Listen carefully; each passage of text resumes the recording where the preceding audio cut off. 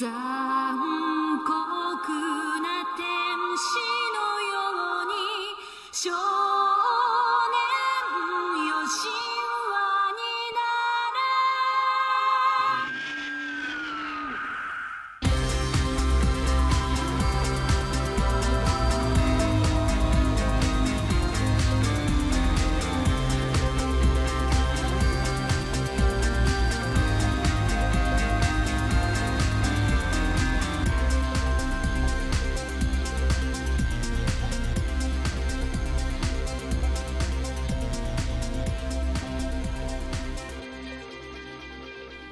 Hello, everyone. Welcome to another edition of the Kaiju Kingdom podcast. We are your hosts, Jessica. and I am Chris Eaton.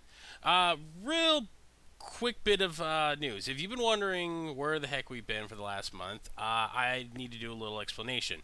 This wasn't one of our where we just mysteriously disappeared because we were kind of busy or something like that. Thanks to you guys, the listeners, you broke our website. So it's both a good and a bad thing. It's good in the fact that we have listenership, and that says a lot. So thank you very much. The bad news was the site that I was hosting this podcast on wasn't meant to take that much traffic at all at once. So we maxed out the bandwidth on the on the host server, and they pretty much, like a disgruntled landlord, told us to get the heck out. So for the last couple of weeks, I've been working on moving servers. Thankfully, I found something that wasn't going to cost me an arm and a leg, so we can continue to give you this lovely show for free. So for that, thank you. Keep listening. Now we're on a brand new server, unlimited bandwidth, so download and stream to your heart's desire. And you can listen to my whiny voice and Jessica's, lovely voice. Till the cows come home, as they would say. But on that note, Jessica, how are you doing? I am doing good. Had a good weekend, and it was wonderful, and just counting my free time to marathon Daredevil. Other than that, doing good. I've only watched the first 4 episodes, so I'm taking my time. That's 3 more than me. Well, it's pretty good. I hear people already saying it's like, oh man, I don't know how to go. I can watch Arrow after watching this. It's like, they're two different things, man. And Netflix is not network TV, so they can get away with a lot more. Unlike Arrow, Daredevil, and this isn't being too spoilery. It's just a lot more bloody and stabby than Arrow is. So, but it's a pretty good show, though. It's a pretty good show. Jessica, when you get to the Kingpin episode, I think you're going to be thoroughly surprised how they handled him. Yeah, I've read. I go through my Facebook newsfeed, and someone posted a couple of things. Mm-hmm. So I'm already kind of looking forward to this incarnation of it. Because so far, the one that we are most of us are familiar with is Michael Clark Duncan. Rest in peace. From the Ben Affleck Daredevil with Jennifer Garner. So look, I still hold that the Affleck movie is a good movie, especially if you watch the director's cut, where they kind of. They remove some scenes, they change some scenes around. It's a lot of people. When the movie came out, I heard nothing but praise for it. Like, oh man, this movie's great. And then all of a sudden, it became cool to dump all over Ben Affleck. And then everyone's like, oh man, Daredevil blows. It's like, no, it doesn't. It's actually a really good superhero film. Yes, admittedly, Jennifer Garner was not the greatest choice for Elektra. I think everybody will agree with that, right? Right, Jessica? I'm sorry, Jennifer Garner as what? As Elektra? Yes, was not the cut greatest out right there. Sorry, Jennifer Garner as Elektra was not the greatest choice. Yeah, she was not. I mean, she's a very beautiful, talented woman, but she wasn't, I think, what most people's first choice would be. I understand that Elektra was more of a Greek, Asian, descent for those, but I think people picture somebody a little bit different. Yeah. Physically looking. Well, not even that, but it was a matter, I think it was just because Alias was so popular at the time. I think they're like, oh, butt-kicking girl. Okay, let's get the girl from Alias. And it's like, yeah, you wouldn't even the 5th choice I would have made for Elektra. So, but hey, Ben met his wife out of it, and if anything, if people who still dump on that movie, if the worst you could take away from it, or the best you could take away from it, is the fact that it hooked up Jon Favreau with the people that would start Marvel Studios, and because of that, we got Iron Man. So there. Yes. Yes, and actually, I was never a fan of Daredevil's armored type suits, Yeah. 2-color type suits. Mm-hmm. I prefer a one solid color. Like And, people have their preferences. Some people like, black and gray on Batman. Some people prefer the blue, the Neil Adams blue. Mm-hmm. I prefer the full red. Yes. And so, maybe the suit could have been better, but I kind of like Ben Affleck's suit better from what I've seen. Yeah. I obviously, since I haven't seen marathoned all the episodes, from what I've seen has been all of the teasers that I've seen of this Charlie Cox's, this one, the current Netflix's Daredevil suit. And it seemed, first of all, I couldn't see the horns. I was like, where is this going? Well, and at first I thought I was looking at Ant-Man. I don't know what was happening. I was really tired. Yeah. So, and then it looked different. It looked armored. It looked a little bit more different. I think some people will like it. Think some people won't like it. So you're I won't know until I see it in all of its glory. You're talking about the promo that aired right the day before it started that actually revealed the outfit, right?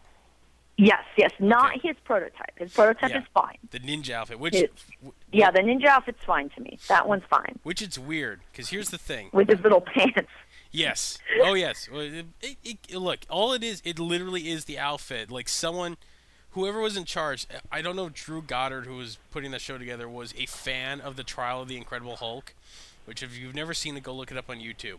It was the attempt to actually make a Daredevil spin-off show through that. So they had a movie after the Hulk series, the Incredible Hulk series ended. So it was Bill Bixby, Lou Ferrigno, and they did 2 TV movies that featured characters. So they were going to do a Daredevil show and a Thor show, and they introduced him in the Incredible Hulk as backdoor pilots for these movies. And Daredevil was pretty much, as you see him in the pilot, or as you see him in the most of the show, guy in a black outfit with wearing a black suit, suit with the ninja hood over his head tied off. Very similar to the Ultimate look that they would use later on in the Ultimate comics, but when I saw them, like, oh wow, and people were like, oh my god, what the heck is this? Smash cut to today on Twitter. I'm flipping through, just looking. It's like, see, I'm only so far in. I've seen people like loving the end of the second episode. I won't reveal why, but it's an amazing cinematography shot. I'll just leave it at that. There's people going on about like, yeah, the show was great until he put the suit on. Then it felt so weird. I kind of preferred the black suit now. I'm like, okay. So everyone complains about the black suit, and when they finally see it moving, they're like, oh yeah, we like it. We like the show's going. Now that he's got the red suit on, it's like, it doesn't feel right anymore. It's like, so it goes to show you, nerds, geeks, hardcore fans have no idea what the hell they want until they actually see it. So. And Charlie Cox's face, he's a cute man. I loved him from Stardust. Great guy. Looks great when he's wearing the red sunglasses, or his glasses. Looks great wearing the ninja outfit. Ultimate, I prefer. In the suit, something about his face, his jaw, and his nose just doesn't look right. The way it's shaped to his face, it doesn't look right. Ben Affleck's head actually looks a little bit better in the mask, the cowl. Yeah. As a Daredevil. Because Affleck's something about the face. Well, because it's I think it's because unlike Affleck's did not connect to the rest of the suit. It was just the top. It was like a helmet, like it was, the whole thing was like a biker style outfit. This one has more of like the Batman thing going on, like the later Batmans, where the mask is connected to the rest of the body. It looks like. And I think it's a molded head too. So I think that's what's throwing everything off. Like it's a helmet and everything molded into the outfit. So that's why I think it's throwing everything off. Yeah. Like, I think Christian Bale, fine without his mask on. As Batman, that mask is made a little bit too narrow around his mouth. Oh yeah, very much. So it looked like weird. Michael Keaton's face, his jawline, everything looked great. In the cowl. Michael Keaton's face was great. It was very well done. And it's because he's Michael Keaton too. You can't mess with perfection. That's Mr. Mom right there. He's gung ho. Yes, yes. So the- that was my weekend. I'm just counting down hours until I have a chunk of free time to do that. Well, I think you will be thoroughly surprised with what you see. So that just means we're on the countdown to Avengers as well. But Yes. also, we have to make mention we were at WonderCon last week as well, and Jessica had several panels that she was a host for, which had her running around up and down the Anaheim Convention Center like a firefighter running to a fire. So, Yes. and not only that, but you're very popular there. It's like the 3 times I ran into you and we got to talk, we sat down. It didn't seem like more than 2 minutes went by where it was like, oh hey, I gotta go say hi to this person real quick. Like, just it's like, who don't you know here? That was more of the key thing. No, there's plenty of people that I don't know at the conventions. There's plenty of people. But you're always making new friends, though. So there's going to be an eventual time where you're like, for a better or worse term, you're the norm of conventions from Cheers, where everyone just walks in, they just go, Jessica! And then you go sit down, at whatever table you're at. So yeah, that was my lame joke. All right. Let's get down to some business, because we got a lot to talk about. So. Yep. So, Jessica, what do you want to hear first? We want to talk about the comics, or do you want to talk about the hotel? Ooh, the hotel. Let's talk about the hotel. So, tell the good people about the hotel, Jessica. There is a Godzilla hotel in Tokyo. Mm-hmm. It's in Shinjuku. Mm-hmm. Shocking. Yes, in a region that starts with a K, and I can picture how to spell it, but I will not try to pronounce it. I will offend everyone who is Japanese or can't speak the language. But it's a really awesome, I've been trying to track its opening day. I knew that it was a Godzilla hotel, and what I really loved about it was the fact that there are certain rooms that you can get where his foot's in it. So it's closet like he's breaking through, and that's awesome. Mm-hmm. But then there's also across the street where you can get rooms, so when you look out your window, Godzilla is there. Mm-hmm. So, yeah, a friend of mine, when we were talking about which room was better to get, and my conclusion is it's easier for you to see Godzilla from different angles and different heights, but to actually be in the if you only had enough money to pick one hotel room to stay at, I think I'd rather pick the one where his foot's going through the wall. Yes, because I think that one's more different. I think you can always see Godzilla from outside. Oh yeah, it's almost like a Vegas, like a classic '90s Vegas hotel. It's super themed, and you almost kind of wish there was a casino inside of this thing. Oh, yeah. You just imagine, waitresses walking around like little Mothra outfits and stuff like that. Like, the people are forced to wear, anguillus horns while they're playing roulette. I'm imagining, instead of that little folded towel swan when you come in that's on your bed with the chocolate, it's going to be, Godzilla folded from a towel with, a little green, mochi shaped like Mothra next to awesome. Instead of a chocolate. I think everything should be themed in that way. Well, excuse me.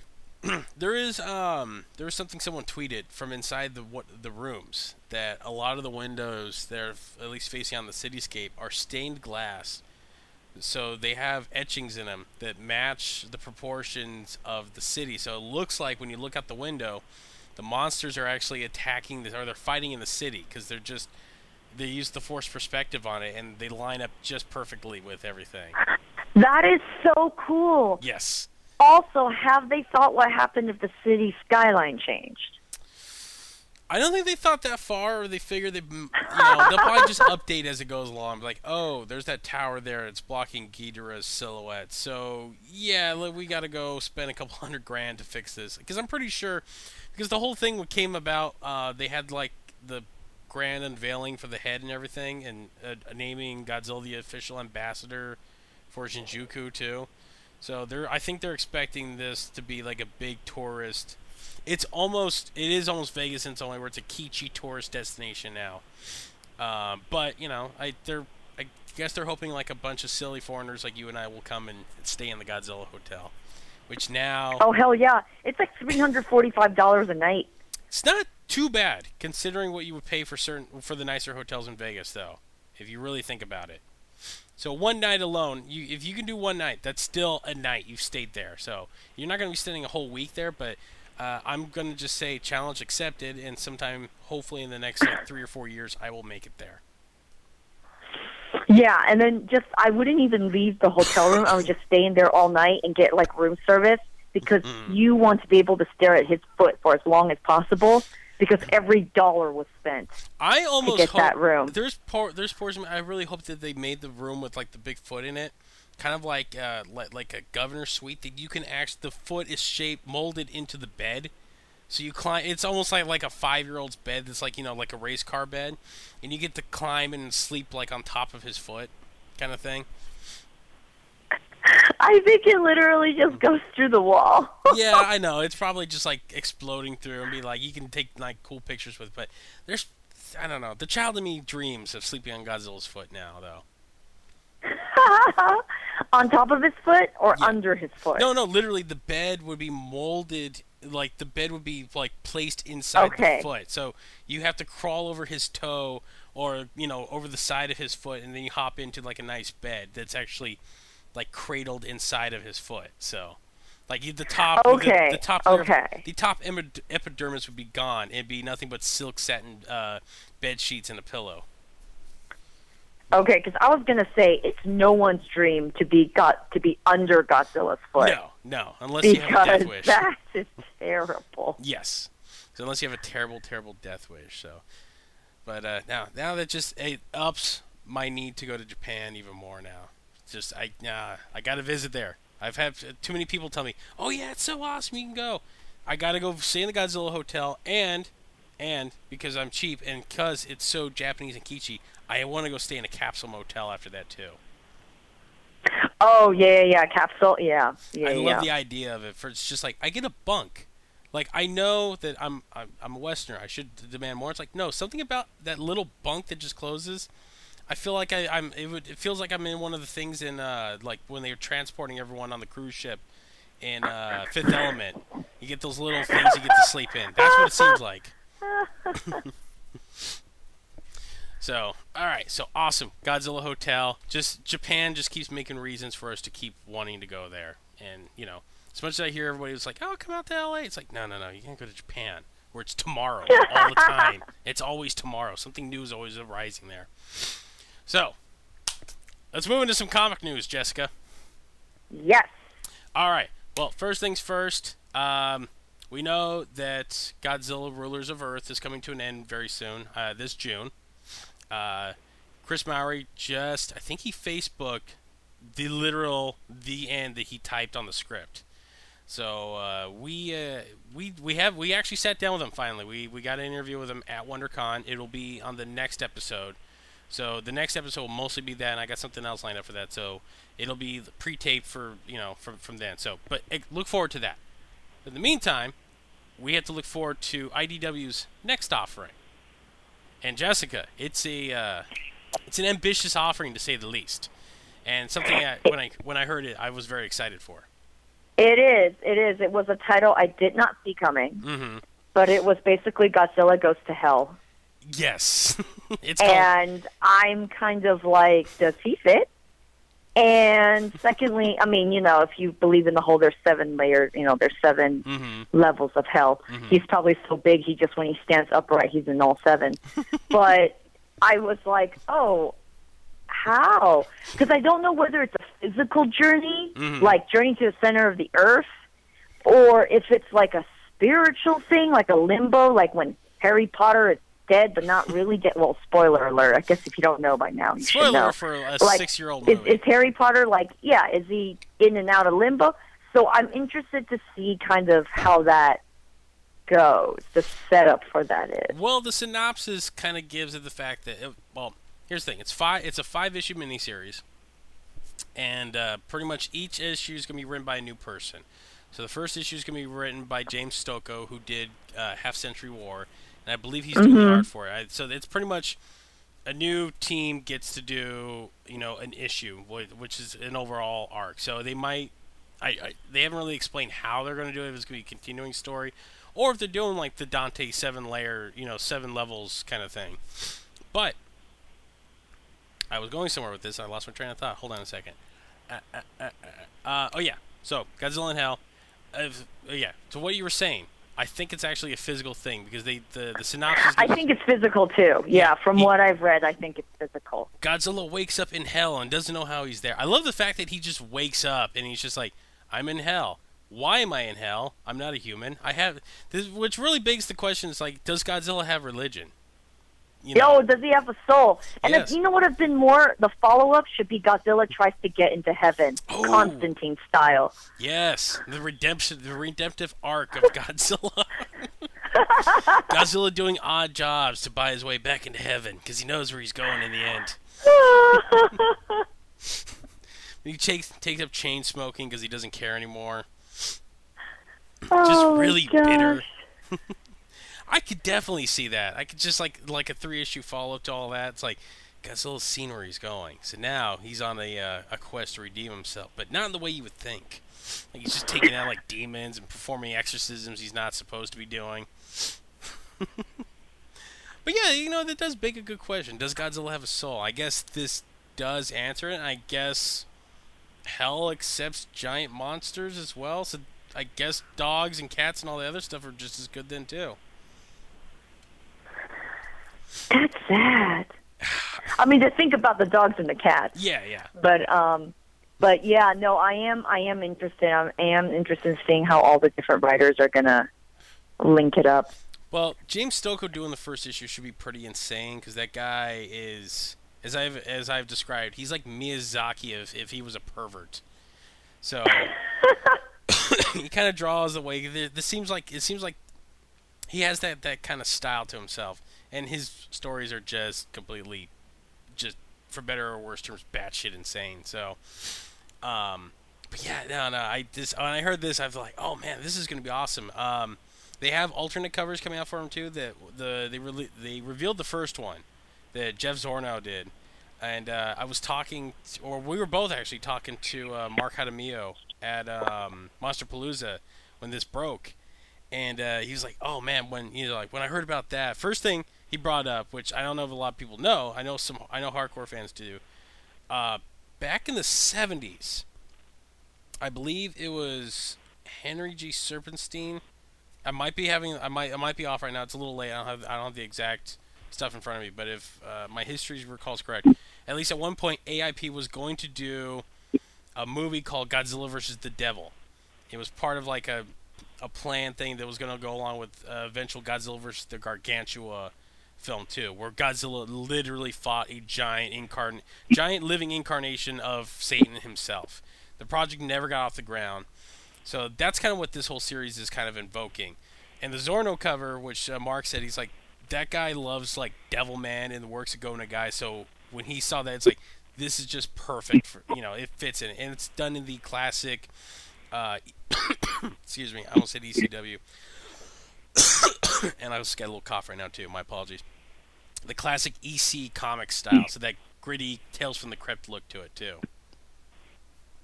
And yeah, I can't wait. This is the one. This is something I loved. Why IDW has this license. As much as some people might agree or might disagree that when I don't know, Jessica, what did you think of the first series of the Godzilla Kingdom of Monsters? I liked it. You liked it? It It was good. Yeah, I liked it. But yeah, it wasn't. It didn't knock your socks off though, right? Yeah, I expected, I think, something a little bit different, but it was still good because the default is Godzilla. Mm-hmm. So, like I tell people, even a terrible Batman story is still somewhat Batman. lovable because it's default Batman. Mm-hmm. So I'm already like 5 points there. Yeah. I'm already like 50% there. Yeah, it was different. Yeah, it's how Kevin Smith defends Batman and Robin, even as bad as it is. He's like, hey, it might be gay Batman, but gay Batman's better than no Batman. True. This is true. Batman's Batman. Doesn't matter how we get him, as long as we get Batman. But they have slightly picked up. The one thing I will say that because my two favorite series so far have been Rulers of Earth, because you could definitely tell it's written and done by two hardcore fans who know the history. They got all the minutia in there. That's why I love talking. I love talking to Maori about it because he's like, oh yeah, so we're doing this, throwing a little bit of this in, and it's like they get all the pieces, and then James Stokoe's Half Century War, which was just the format it was told in was brilliant, and the art and the storytelling. Like he also has like an understanding for the material too. It obviously shows he's a fan, but it was done in like such a brilliant way as well. Everything else has been really good, but the point I'm getting to, long story short, because I'm rambling, is this is what I want to see. I want to see something. I want to see like this kind of creativity. It's like, okay, we're not just gonna do like another basic monster on the rampage kind of thing. We're kind of gonna go wacky, and I like that every once in a while because I do like the wackier stuff like smog monsters, stuff like that. So playing around with things like that, this Godzilla going to hell is a brilliant idea, and I can't wait for it. Yeah, I am pretty excited for it. I felt like I just took all the wind out of your sails. No. I am excited for Godzilla Goes to Hell. Even when I told that to some of my friends, they know, obviously they watched the legendary 2014 one, but they were like, just from that alone, they're interested to see how it goes, just from a writing perspective. They were like, really interested. All right. Well, that comes out in July. Comes out in July after Rulers of Earth ends in June. On that note, this one I know Jessica's very excited about. We're both very excited, but I think Jessica's just a little bit more excited because she loves this movie. So we get Pacific Rim 2 in 2017. Next year we're supposed to get an animated series, which we haven't heard anything on yet, but I'm assuming we might hear something at Comic-Con. But not only that, Jessica, this coming October, we get something even cooler. Yes, we get a Pacific Rim comic book series written by Joshua Fiaco.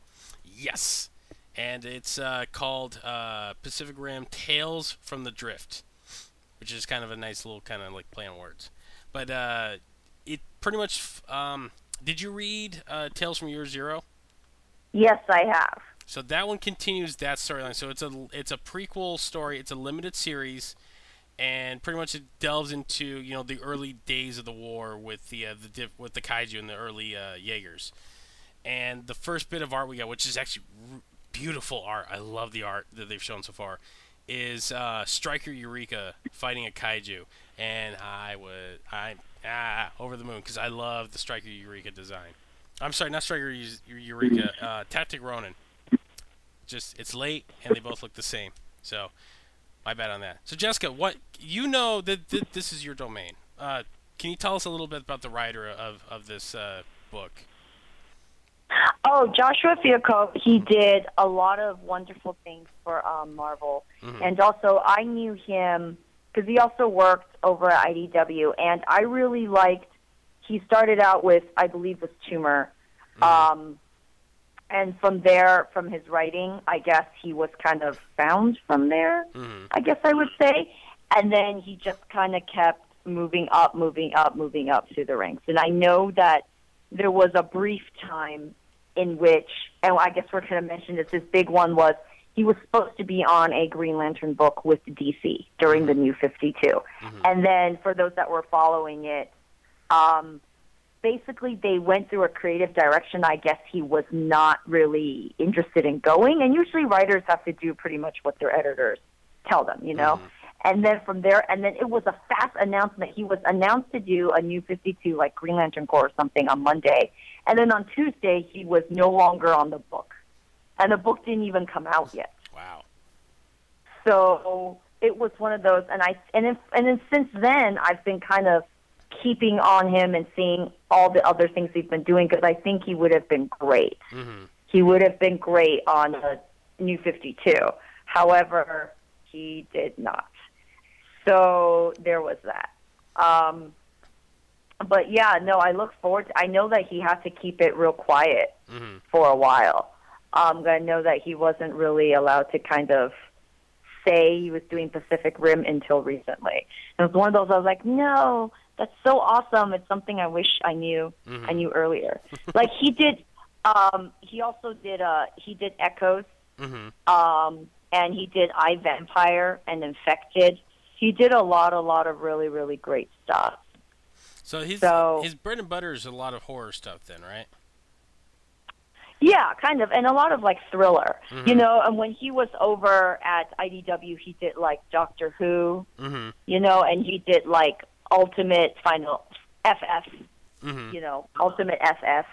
I can't quite say Fantastic Four over for Marvel, Mm-hmm. and you know, he is doing over at Only the Life After, which is another series that he's doing, which is current. Mm-hmm. But for right now, he will be doing Pacific Rim. Which is being put out by Legendary's comic division.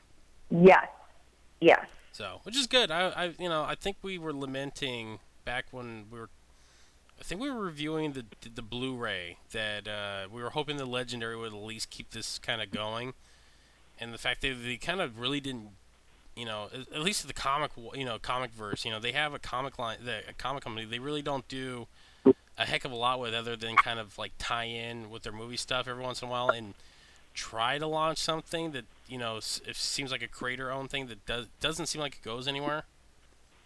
Am I too off on that?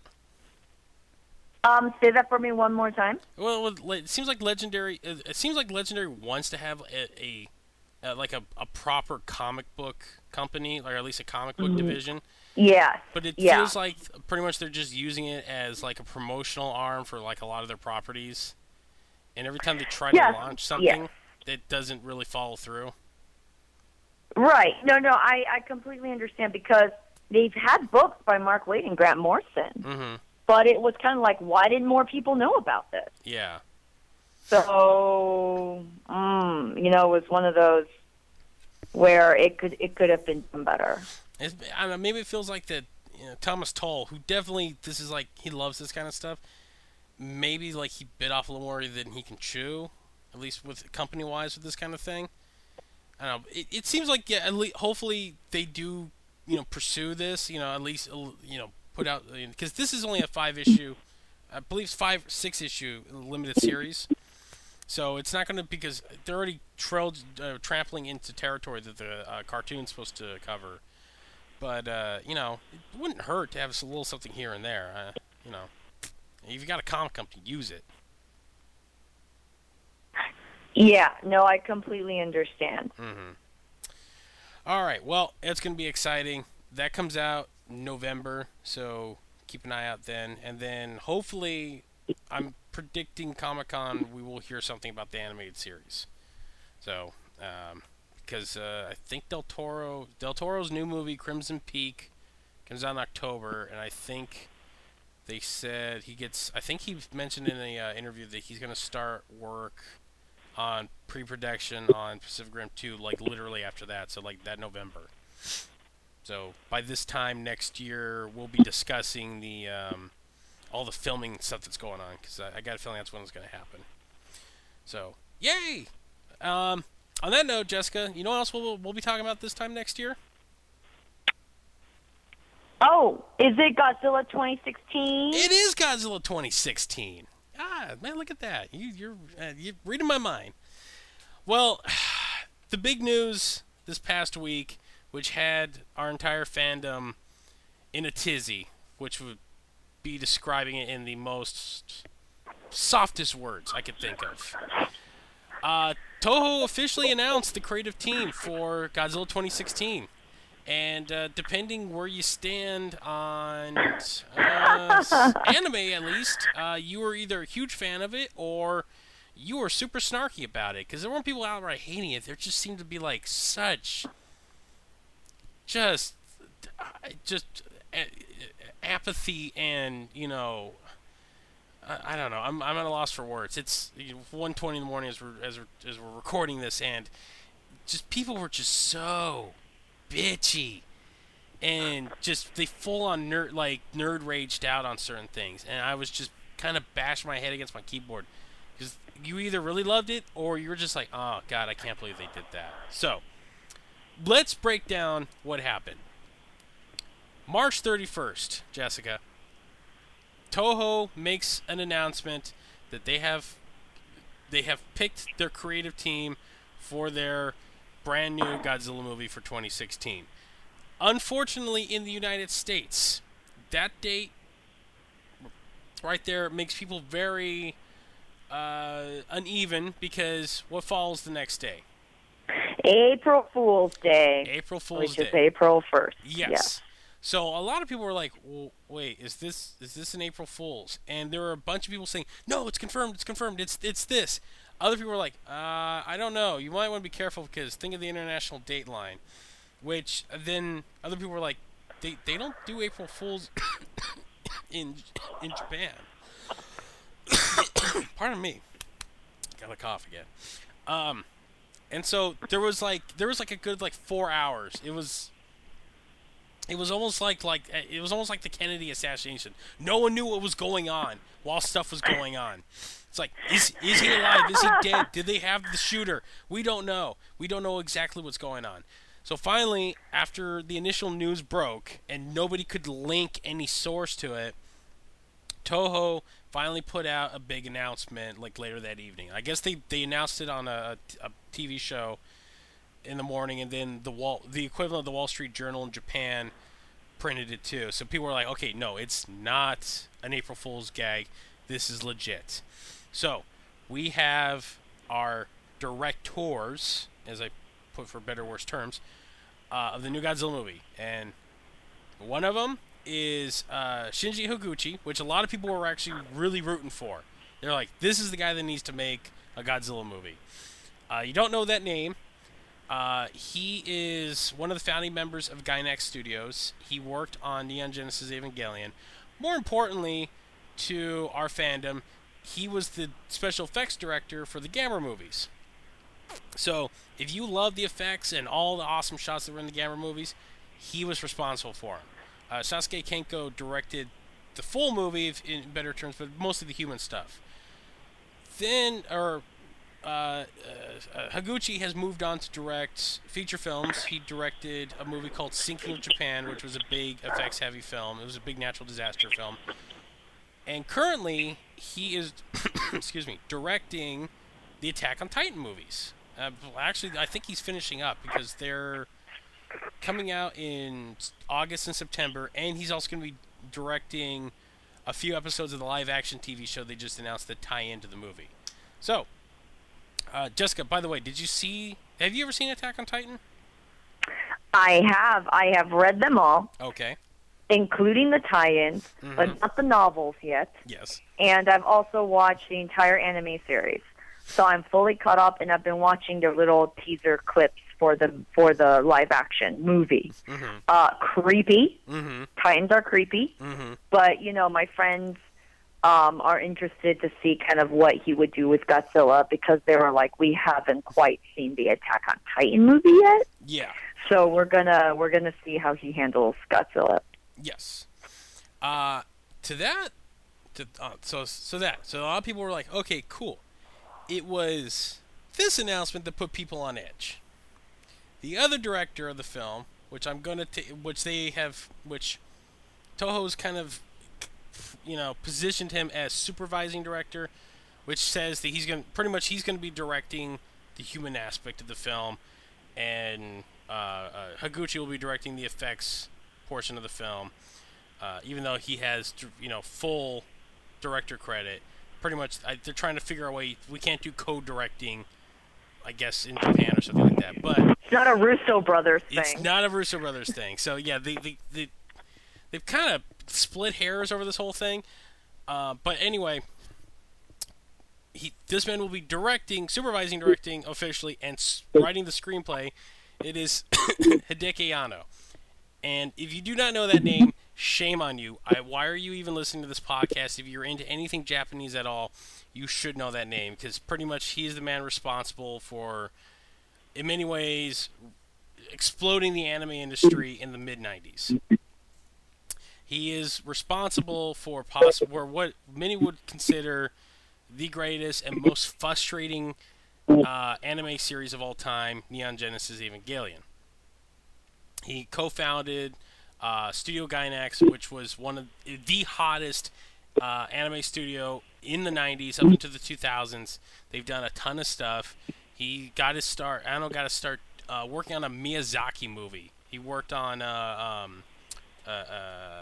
god, Nausicaa and the Valley of the Wind. He animated the Titan, the giant god Titan attack sequence, which Higuchi would later on go and direct a live action version of, which was called, I think, Mighty God Appears Over Tokyo. I'll put that in the show notes if you haven't seen it yet. It's amazing. It's tied into Studio Ghibli, so it's all great.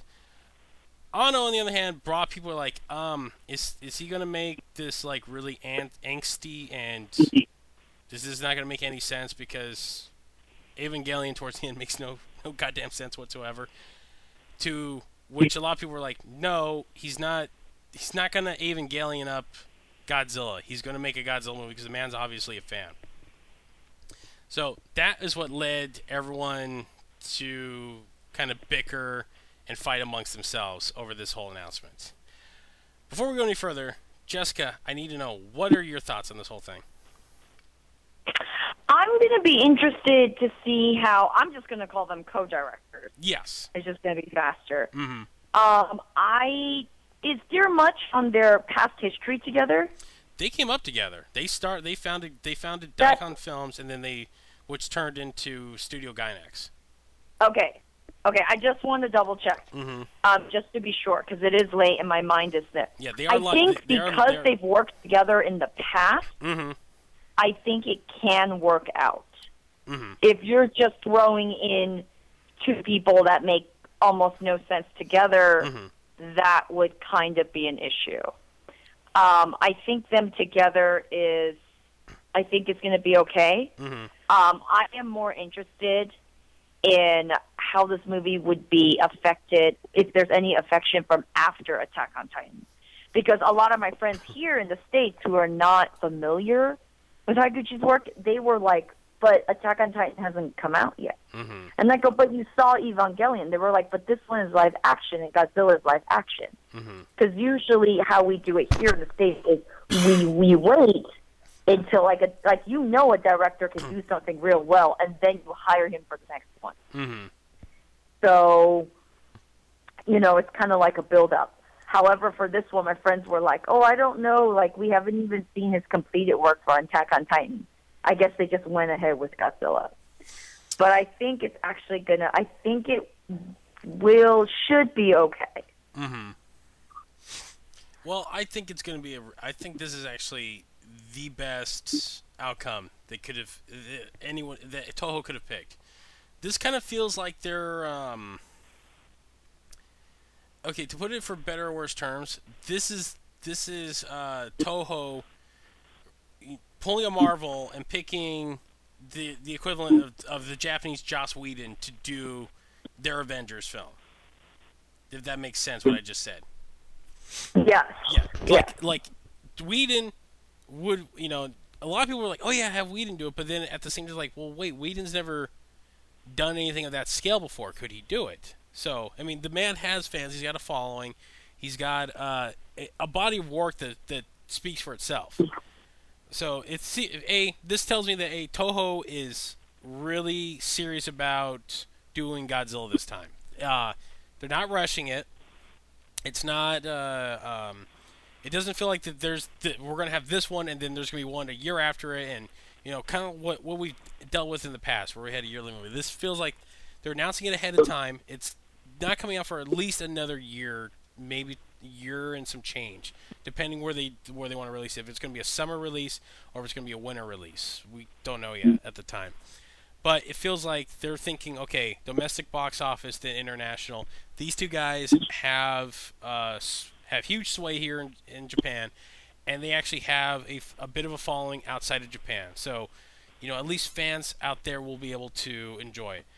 Ano has directed live action stuff before.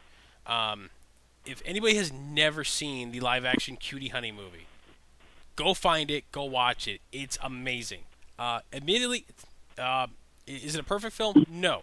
But he brings a freaking anime to life in a way I've never seen done before. So, I mean, it's not like Speed Racer. This is literally like he had actors act out various anime sequences and even got the shots and everything perfectly.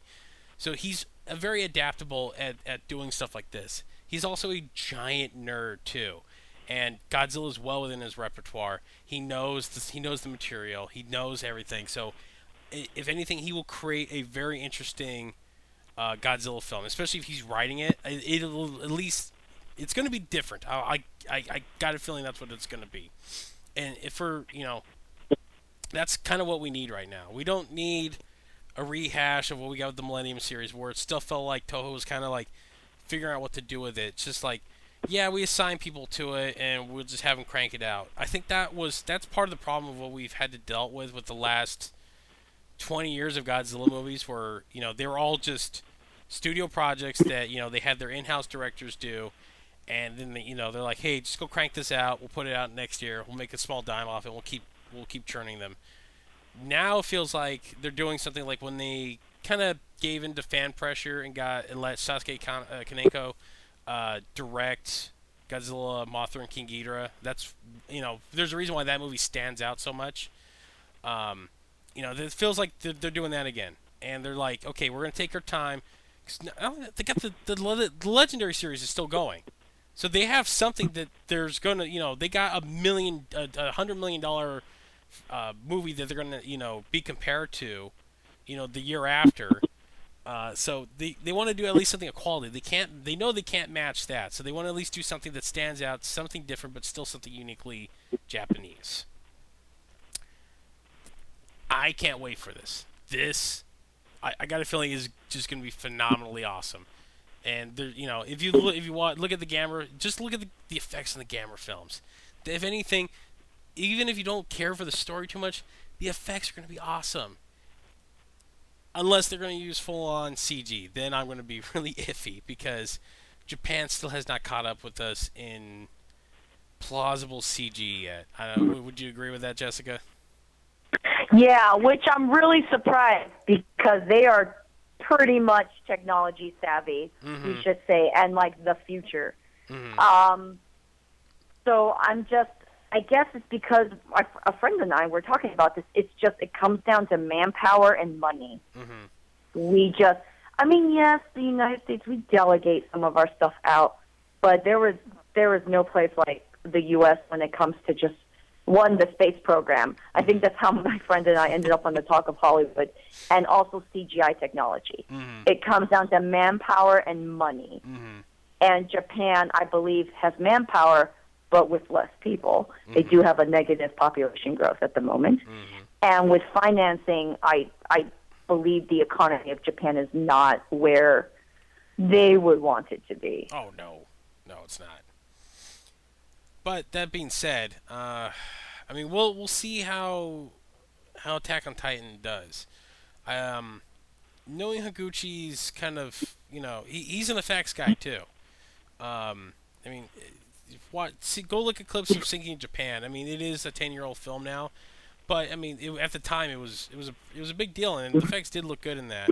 I am still kind of waiting to see how the Titan effects are gonna be pulled off properly with the new movie, because Higuchi did direct the Subaru commercial that had the Attack on Titan tie-in, and it was actually his test. Yes. It was his test of whether or not he was going to go with makeup effects and green screen or go full CG.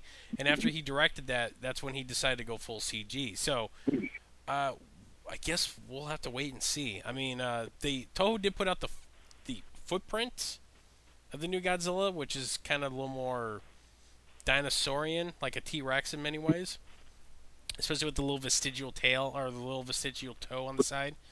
I don't know if anybody noticed that, but my hope would be if they really want to do something kind of like unique, do what they did with what is it? It's late. I'm blanking on Where the Wild Things Are, where you had a full suit actor and you just CG'd the face. Like, maybe don't have a suit, maybe have a suit but without the tail in it, and maybe put like some mocap markers on the face so you can get a better facial movements. You could do them post there, and then much like Superman's cape, CG the crap out of the tail, so the tail's got a whole life of its own. That would just be how I would go about it. So that way you have best of both worlds. But that's just some fat guy in California thinking. So that's not. I'm not in charge. So we will. We will. I guess we shall see in the next few months. Doesn't mean it's a terrible thought. No, I mean I know, and I know a lot of people are especially fans want the tried and true suit, especially. I mean, there is a good argument for the fact that we still have the Legendary series going, and we'll have a full CG Godzilla in those. If Japan's going to keep making them, stick with the man in suit. But there is room for improvement. I mean, we have gotten better with puppeteering in many years. I mean, they definitely can do better with a suit. And I not to be one to say to completely break away from tradition, but you can always have a happy medium, and a little CGing of a suit here and there. Like again, don't do the tail. Give the performer inside the suit a lot more freedom to walk around. You're not dragging around a 60-pound tail behind you. It'll give the suits a lot more functionality and movement and stuff like that. And then just CG the face. Maybe leave half the mask off or half the mask off and just CG that, much like they did with Where the Wild Things Are. I mean, there was no. You see the behind the scenes stuff. It's just actors in these huge puppet suits with no head on them. It's kind of weird. They got teeny tiny little heads, big old bodies. But the effect that was pulled off was magnificent, and that is not outside of the realm that's something Japan could do.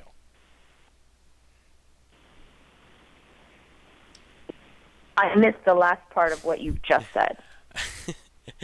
I was explaining how if it's not outside the realm for Japan to do something akin to Where the Wild Things Are, where they had, if you look at the behind the scenes. Oh yes. Actors in big suits with their teeny tiny heads sticking out of them, and like a bunch of like mocap spots, so that way they can animate them later. Right. No, I understand. I mean, I think it is possible for them to do it. Mm-hmm. I just think it comes down to whether they want to, and again with money and manpower. Yeah. So Jessica, I just missed the last part. I didn't know whether that was a question or a statement. half the time, and nobody really knows what I'm saying anyway, so don't feel too bad. So Jessica, I want to know what you want, what you would like to see out of this film. Just give me a rundown what you're hoping to see out of it. Well, for this one, all I want is more Godzilla. Mm-hmm. Because as great as the 2014 was, Mm-hmm. there was definitely they were more like teasing you. Mm-hmm. You kind of saw him. I think it was infuriating when like you saw his mouth open and the door was closing, Mm-hmm. and I was like, no, like I flipped out. I was like, no. I was hoping it was just the tease in the trailer, but nope, it actually happened. Yeah. Of course, my friends always say, but all of that is made up at the end with the atomic breath when it shoots right into the Muto. And I was like, yes, but I would want more of that, Mm-hmm. Throughout the film. You don't have to give me atomic breath every time. That's kind of like his Hail Mary end-all, be-all. But, I said, so I understand that. But I wanted to see more of him and more of the fighting and everything. So I'm real simple. That's pretty much all that I want for the 2016. New monster or old monster? As a rival monster. Ooh. For the rival or for what he would look like? No, rival monster. Like, he's going to fight something. Oh, yeah. I think a mix of an old and a new.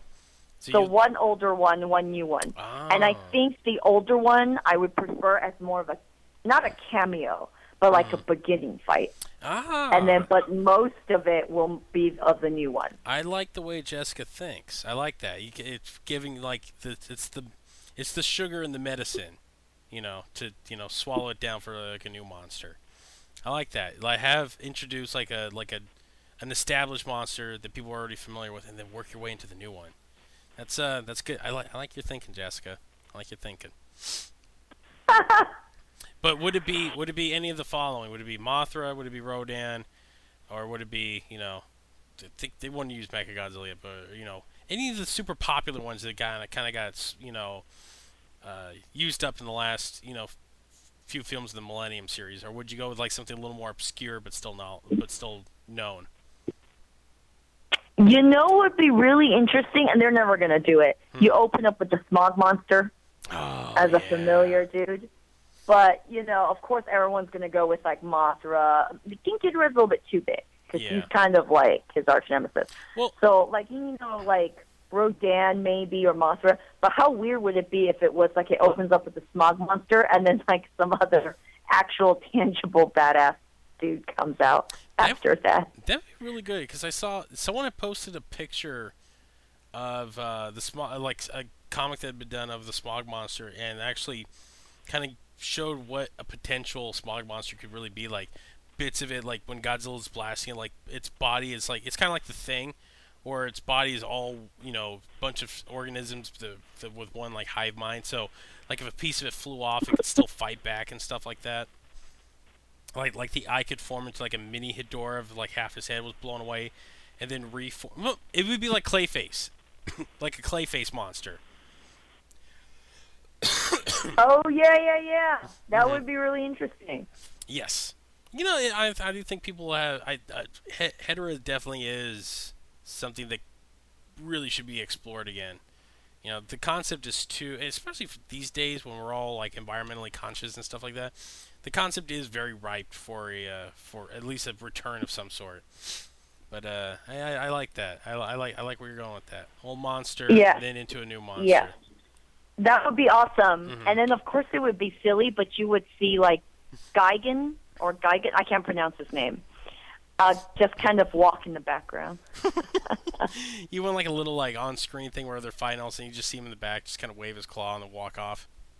Yep, he just waves his claws when he walks out. Oh, man, he's awesome. Guy, which Gigan do you prefer? Do you prefer the old-school Gigan, or do you prefer the Final Wars Gigan?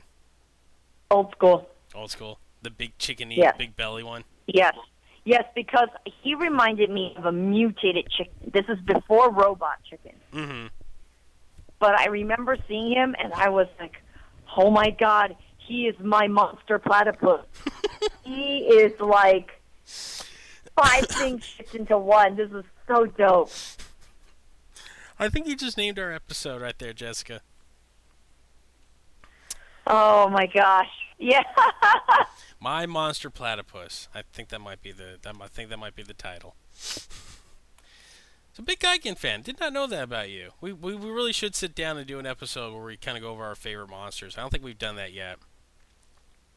Oh yeah, we should do that. I think that might be. We went through our favorite movies. We did. I don't think we went through our favorite monsters. No, I think we need to do that. I think that might be our next episode when we sit down. All right. Well, it's getting late as we record this, and I think we kind of talked on everything we need to do. If anything else updates in the next couple weeks, we will definitely touch upon it. Like I said, the next episode's going to be all pre-recorded.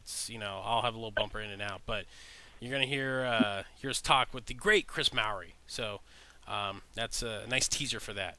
And on that note, Jessica, tell the good people where they can find more of our work. Yes, you can go to facebook.com/The Kaiju Kingdom Podcast. Be our bestest buddy and click like, and I enjoy reading the messages and the comments and everything, and we respond, and so we're quite interactive. And Chris is wonderful for putting up all of the content, and he does so much of the work. We are also on Twitter as the Kaiju Kingdom Podcast. The Kaiju Kingdom. There is no podcast because the username was too long. Mm-hmm. We are also on Tumblr, full name this time, the Kaiju Kingdom Podcast. And also, that's our email address, the Kaiju Kingdom Podcast @gmail.com. If you are shy and you don't want to follow us on Tumblr or tweet us or comment on us publicly, feel free to inbox and Gmail us. All right, and where can they find more of your work? Oh, yes. I am thecomicbookgirl.com and girlongeek.com. I'm also started another site called littlegeekgirls.com, and it is dedicated to really promoting and cultivating the love for girls like born, baby toddler age, up until the age of 12. I'm planning on something separate in the future for those that, will be in their teenage years. but to really cultivate their love for everything that society used to deem was more of a boy hobby. So, things like, I don't know if Star Wars counted. I put Star Wars on there. Mm-hmm. But, anything from like Kaiju, obviously Transformers, Voltron, G.I. Joe. Nothing makes me happier than seeing a little cosplay pink Darth Vader princess. Mm-hmm. All those wonderful things. Growing up, I saw a little girl the other day going to a Daredevil signing, Mm-hmm. I guess over at Midtown Comics, and she was like 4 or 5, and she took a picture with Charlie Cox, and she was a little Daredevil. Aww. And it was so cute, and growing up, I never really had that support, Mm-hmm. so because I was always told that was kind of a boys thing. Mm-hmm. But it's got a great forum for parents who want to encourage their children, or parents helping other parents. If one parent kind of put together an Avengers birthday party for a little girl and the other parent is like, I don't know what I'm doing, help, then they can be able to help each other out. So there'll be like videos, interviews, tutorials, a few other things. And that's actually going to be coming up in about a week and a half to 2 weeks. I don't know.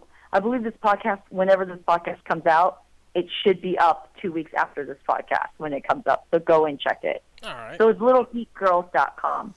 So, we want to encourage the love of young girls everywhere. And so I thought that would be great. We don't want any more sad little lonely Jessies growing up. Oh, look at that. Jessica's fighting the good fight. Look at that. And so, yes, also I want to say, if you have a son who identifies himself as a girl, he is free to come. All genders, all ages, everybody's coming. I don't want someone to be like, she's just being sexist. But everyone can come. I don't think anybody's going to find any offense to that. And wow, now I feel like a bit of a jackass, promoting my stuff because it doesn't have any like uplifting message like Jessica just had. But since I'm a shameless self-promoter, I'm going to do it anyway.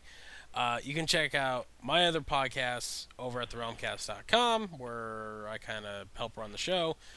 We have several shows. If you like Flash, if you like Arrow, if you like The Walking Dead, if you like, Core. We got a Core podcast. So you can check out our rundown shows for that.